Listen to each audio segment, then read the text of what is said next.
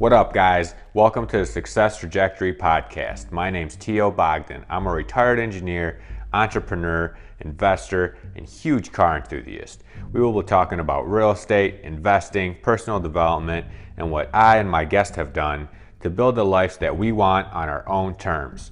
My goal is to help people find their own path to their own success trajectory. Let's get started. A little trick that we do to get more leads pretty much off the projects that we're already doing, right? So let's say you're flipping a house or, I don't know, doing a turn for someone, and what is a better billboard than the house that you're working on, right? So, and putting out signs in front of it, right? And we usually put up two signs.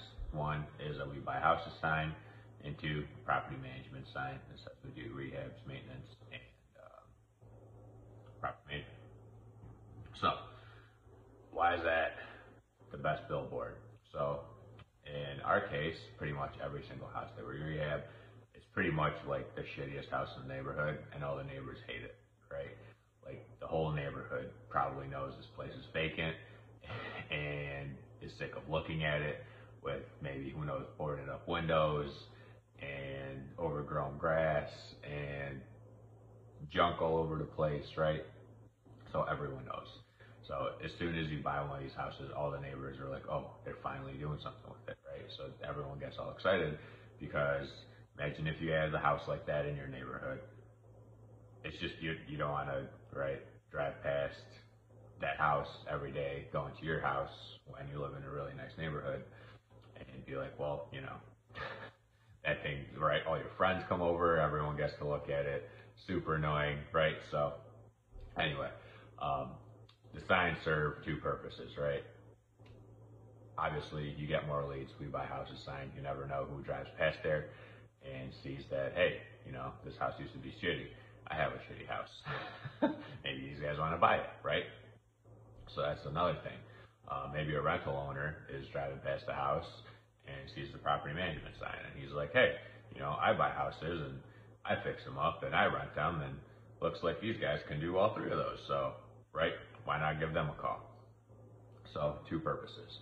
And also, a pretty big other reason, okay, that's a weird way of saying that.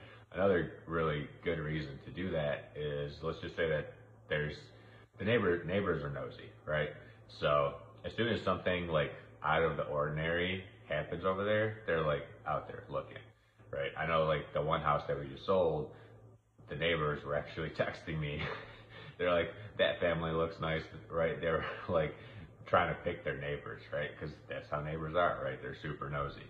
And, right, so as soon as something out of the ordinary is happening, they have a number to call, or, right, to be like, hey, is this you guys? Or, because, like I said, neighbors are nosy.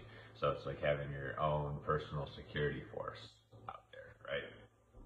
So that's just a little thing we do.